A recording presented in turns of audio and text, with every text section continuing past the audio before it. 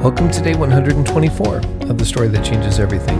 Our readings for today are 1 Chronicles chapters 25 through 27. Here's some thoughts to guide your reading for today. Chapter 25 lists the musicians assigned to serve the temple. Notice that David takes a more active role in the assignment of the musicians than he did in the assignment earlier of the priests. The three key leaders or patriarchs among the musicians were Asaph, Jeduthun, and Heman. Each of them has psalms from the book of Psalms accredited to them.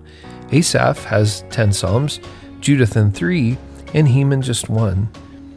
In chapter 26, the chronicler turns next to the list of those who were assigned to guard the gates of the temple. The temple keepers were charged with guarding the storehouse as well as making sure that no one unclean entered the temple grounds. These men are not mere security guards, rather they have a decidedly religious function and were divinely chosen and gifted for this task. The second half of this chapter lists Levites who served as officers and judges. The officers were tasked with oversight of the temple and royal treasuries, a very important role considering the cost for building the temple. The judges served as representatives of the king outside of the boundaries of Jerusalem. In chapter 27, the focus shifts to the army itself. Unlike the previous lists in the preceding chapters, there's no genealogical record here. This is likely because the army did not need to come from some specific tribe like the Levites, but contained representatives from every tribe. There are also no lots cast here in order to assign military leaders to their positions, as had happened among the priests and the Levites.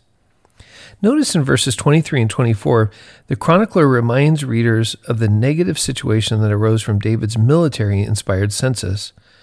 According to the chronicler, Joab began to count the men of Israel but didn't finish. God's punishment ended the counting before it was complete. The chapter ends with the names of 8 people who served as an inner circle of advisors for David.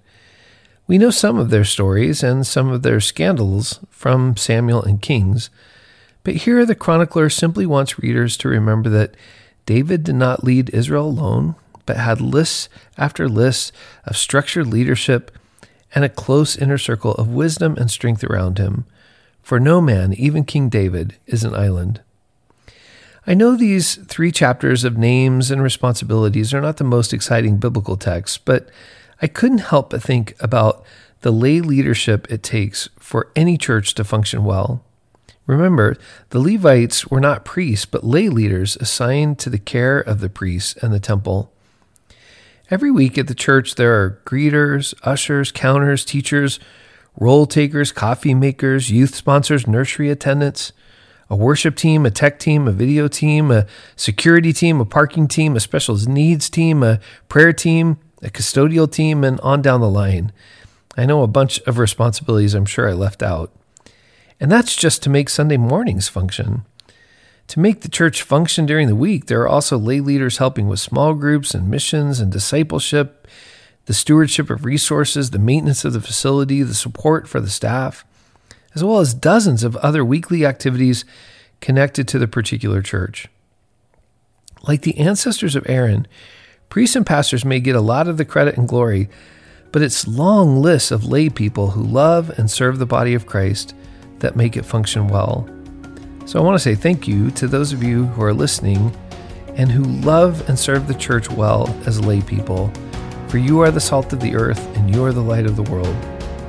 As you read these somewhat monotonous chapters, maybe the right response is to ask God to help you discern where your name should be on these lists and how you might invite and encourage others to find joy and meaning in serving God's people as well.